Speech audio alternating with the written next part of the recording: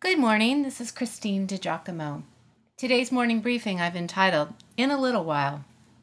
In a little while we'll be with the Father. Can't you see him smile? In a little while we'll be home forever. In a while. We're just here to learn to love him. We'll be home in just a little while. Here's a news flash for you. This world is not your home. You are just passing through.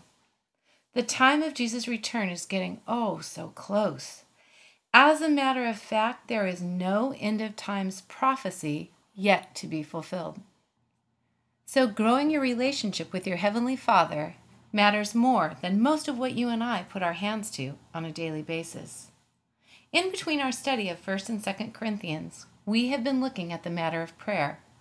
Praying is as simple as breathing, though it can be quite complex. But when we give ourselves to it, it is so meaningful.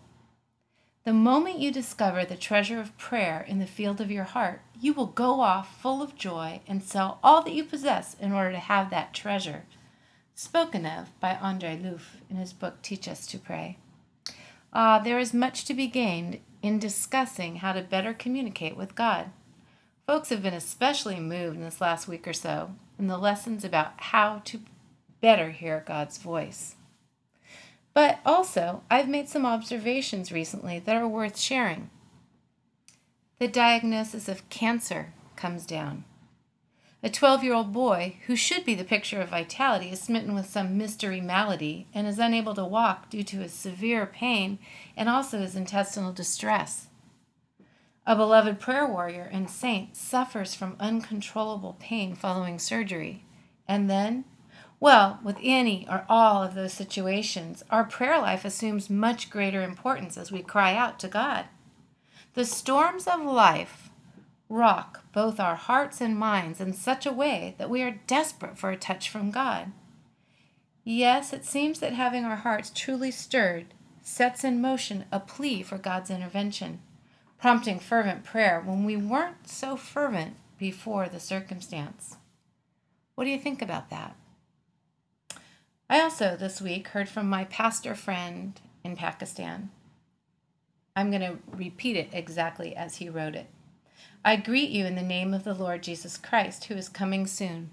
It is good to hear from you that you are praying for Pakistani persecution people and for Brother David, who have prison due to blasphemy law, which is from Muslims people. I believe with your powerful prayers, God will intervene on the behalf of Brother David. I am very excited to meet you again, he means get reacquainted, and I pray to the Lord that he always propel with abundant blessings. Otherwise, our Great Shelter Trust Ministry is working on persecution people, so I kindly request you please also put to this ministry your prayers. May the more and more anointing and fire of Holy Ghost be with you in your ministry.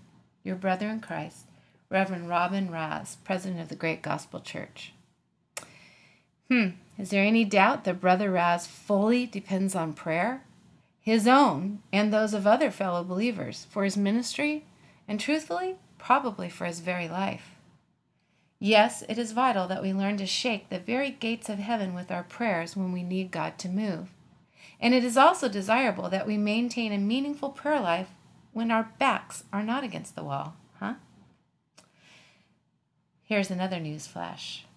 If prayer is the glove that readies, guides, and sustains us, God's word is the hand that goes inside of that glove.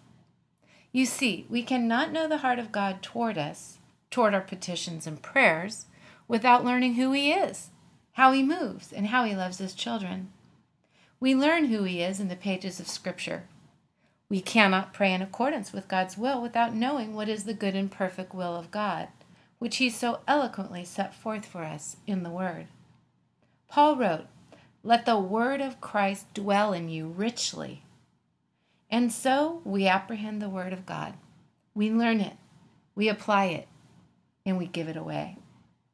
In a little while, we'll be with the Father. Can't you see him smile? He will smile at you because he knows you, and he loves you, and he says, "Welcome home, child." In a little while, we'll be home forever. In a while. We're just here to learn to love him. We do that by pouring ourselves into relationship with Him, taking a little while to read His Word and talk with Him. Because we'll be home in a little while. If you'd like to see this in its entirety, you can go to pastorwoman.com, click on Morning Briefings, and again, the title is In a Little While.